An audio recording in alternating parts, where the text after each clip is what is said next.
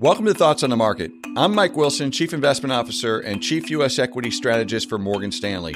Along with my colleagues bringing you a variety of perspectives, I'll be talking about the latest trends in the financial marketplace. We're recording this on Monday, June 3rd at 9 a.m. Eastern, so let's get after it.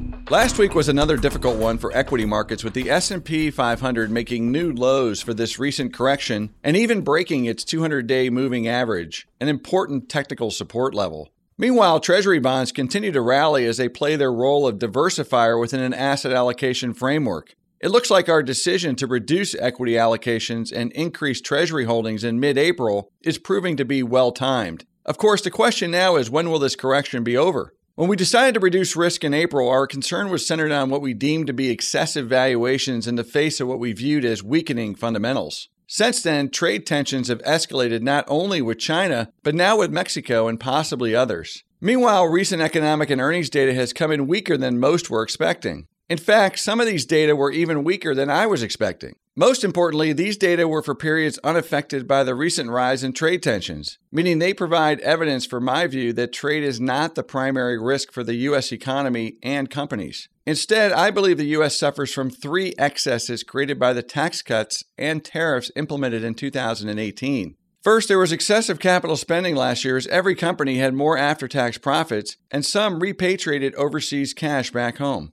Second, many companies built excess inventory over the past 12 months as they double-ordered to offset tightness in the supply chains from an overheating economy. This tightness was exacerbated by the tariffs. And finally, the labor market is strong. While that's a good thing for workers, it's not so great for companies who have to pay more to good employees who are also harder to find. The bulls who've been calling for a breakout above 3,000 on the S&P 500 have cited the strong labor market and consumer confidence as reasons to stick with their call. However, these are both lagging indicators, and when they are this strong, it usually accompanies a peak and greater risk of a more protracted slowdown. I remain convinced we will have an earnings recession this year in the U.S., which will ultimately lead to lower capital spending, inventory burn, and potentially a weaker employment market as companies decide to protect margins and cash flow. We already have evidence of slower CapEx growth in the technology and industrial sectors, and with the softer retail earnings over the last few weeks, there's also increased chances that an inventory burn is about to begin.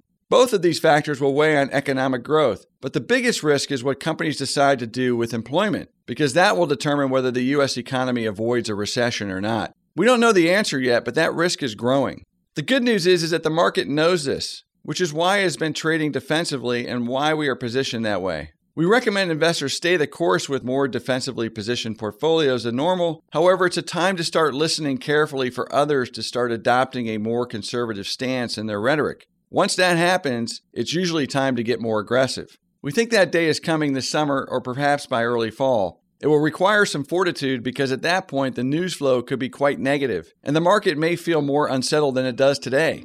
And those are the best times typically to invest. Thanks for listening, and tune in next week for our latest thoughts on the market.